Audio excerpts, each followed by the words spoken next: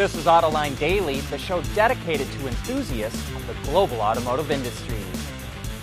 They must be popping the champagne corks at Ford's headquarters today. Consumer Reports just picked the Ford Mustang Mach-E as the best electric car in the market, and it knocked the Tesla Model 3 off the top spot. CR was especially impressed with the driver monitoring system for the Mach-E's Blue Cruise semi-autonomous driving system. What CR liked, and I quote, "It gives appropriate warnings when the driver looks away from the road for too long."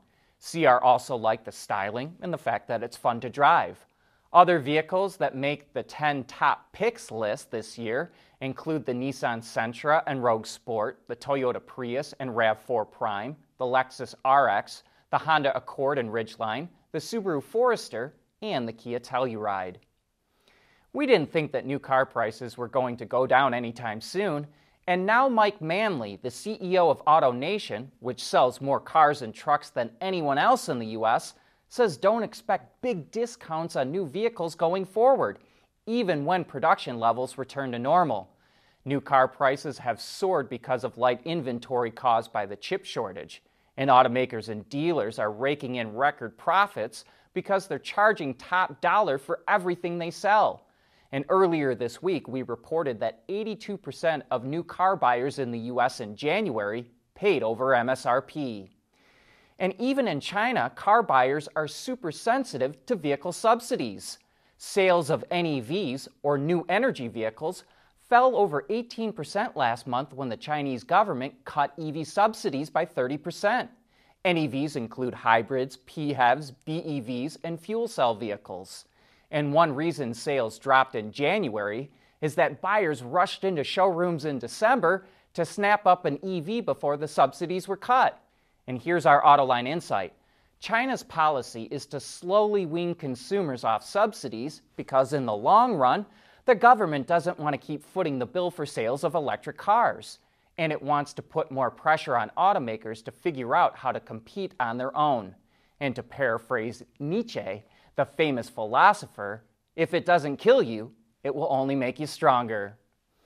Well, okay, now it's Honda's turn. It too announced that it's going to turn into a mobility company.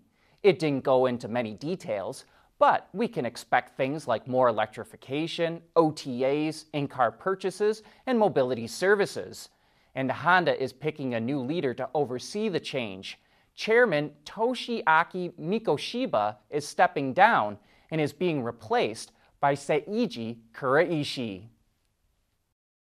We want to know what drives your testing. OTA, connected car, diagnostics, remote testing. Intrepid Control Systems is here to help you work from anywhere. Intrepid Control Systems, driven by your data. Renault turned a profit for the first time in 3 years. It put 967 million euros to the bottom line for 2021. That's over $1 billion. And just to show it's not going to follow everyone else with a battery electric car, it teased us with this concept that's powered by an IC hydrogen engine. Meanwhile, Renault's alliance partner Nissan is going to sink $500 million into its assembly plant in Canton, Mississippi to make electric cars for itself and Infiniti. The money will go towards converting one of 2 assembly lines so it can build both combustion and electric vehicles, as well as retraining 2,000 of its 5,000 employees and to build a new area for battery assembly. But Nissan is also looking for a new location to build a battery factory in the U.S., which it says should be soon. Here's our Autoline insight. Nissan already had a battery plant in the U.S. It opened in Tennessee in 2012 to make batteries for the Leaf, but it sold it off in 2018. It's probably kicking itself because it sure sounds like it could use it now. Recycling tires just took a big step forward. Bridgestone and Japanese energy company Enios are launching a project to produce raw materials for tires from used tires. They'll break down used tires to produce petrochemicals, which will then be used for synthetic tire production. The hope is to start large-scale trial production by 2030. Mobility is becoming electric, connected and autonomous, just like the manufacturing world. But will always be one thing: a reliable partner for our customers.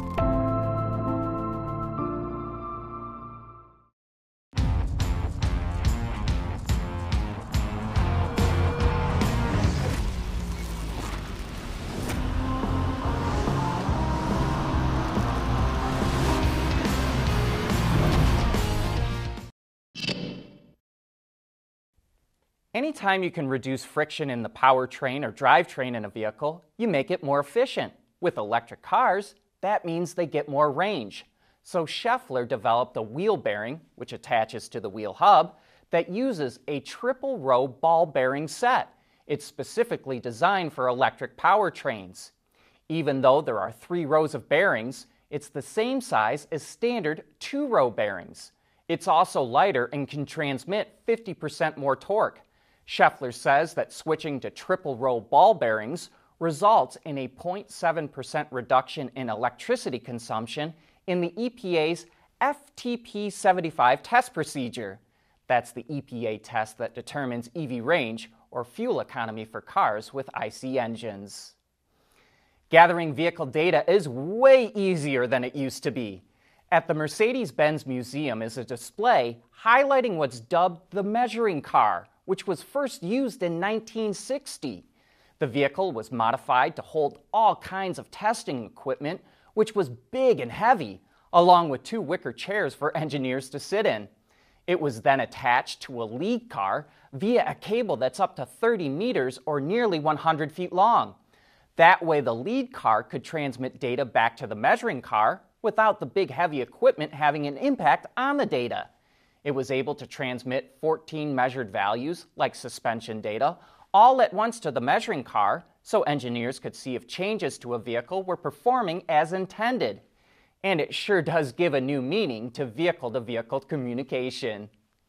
And a quick correction here. Yesterday we reported that Voya was the first state-owned Chinese car company to start selling cars in Europe.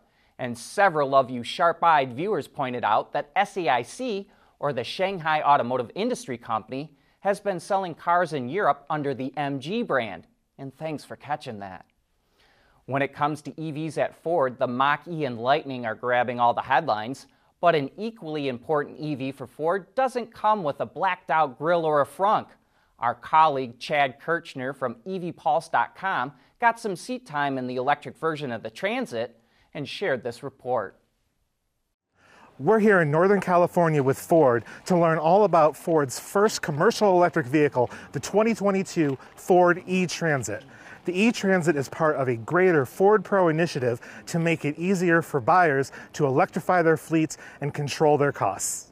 Just like the normal Transit, the 2022 Ford E-Transit is available in 3 different lengths and 3 different roof heights, meaning there are no configuration sacrifices to going fully EV. Because the batteries are located in the floor, the cargo van has up to 488 cubic feet of capacity and up to 3,800 pounds of payload. Ford claims up to 126 miles of range depending on roof height and length. E-Transit can charge up to 150 kilowatts, charging from 15% to 80% in approximately 34 minutes.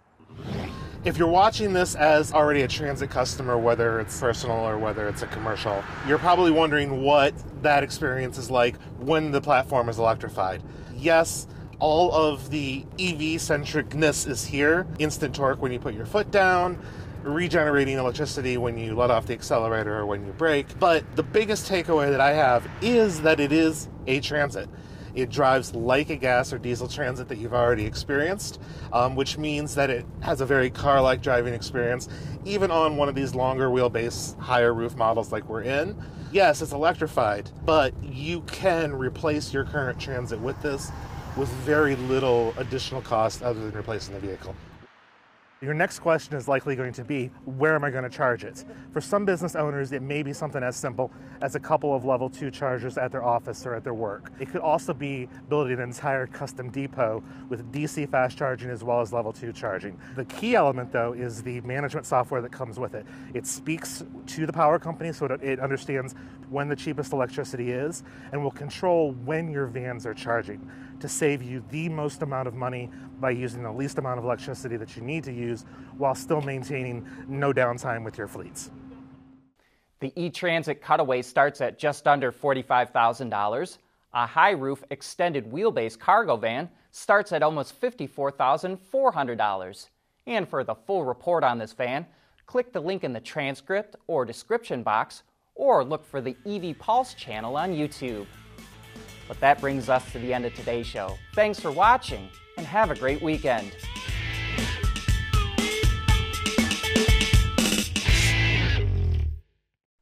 AutoLine Daily is brought to you by Bridgestone, solutions for your journey. Intrepid Control Systems, over-the-air engineering, boost your game. And by Schaeffler, we pioneer motion. Ward's is the industry leader for news, data, and analysis. That's why companies across the globe subscribe to our premium service, maybe even your own. Log in for subscriber access now. Check your company's intranet for details, and rely on wardsauto.com to keep you informed.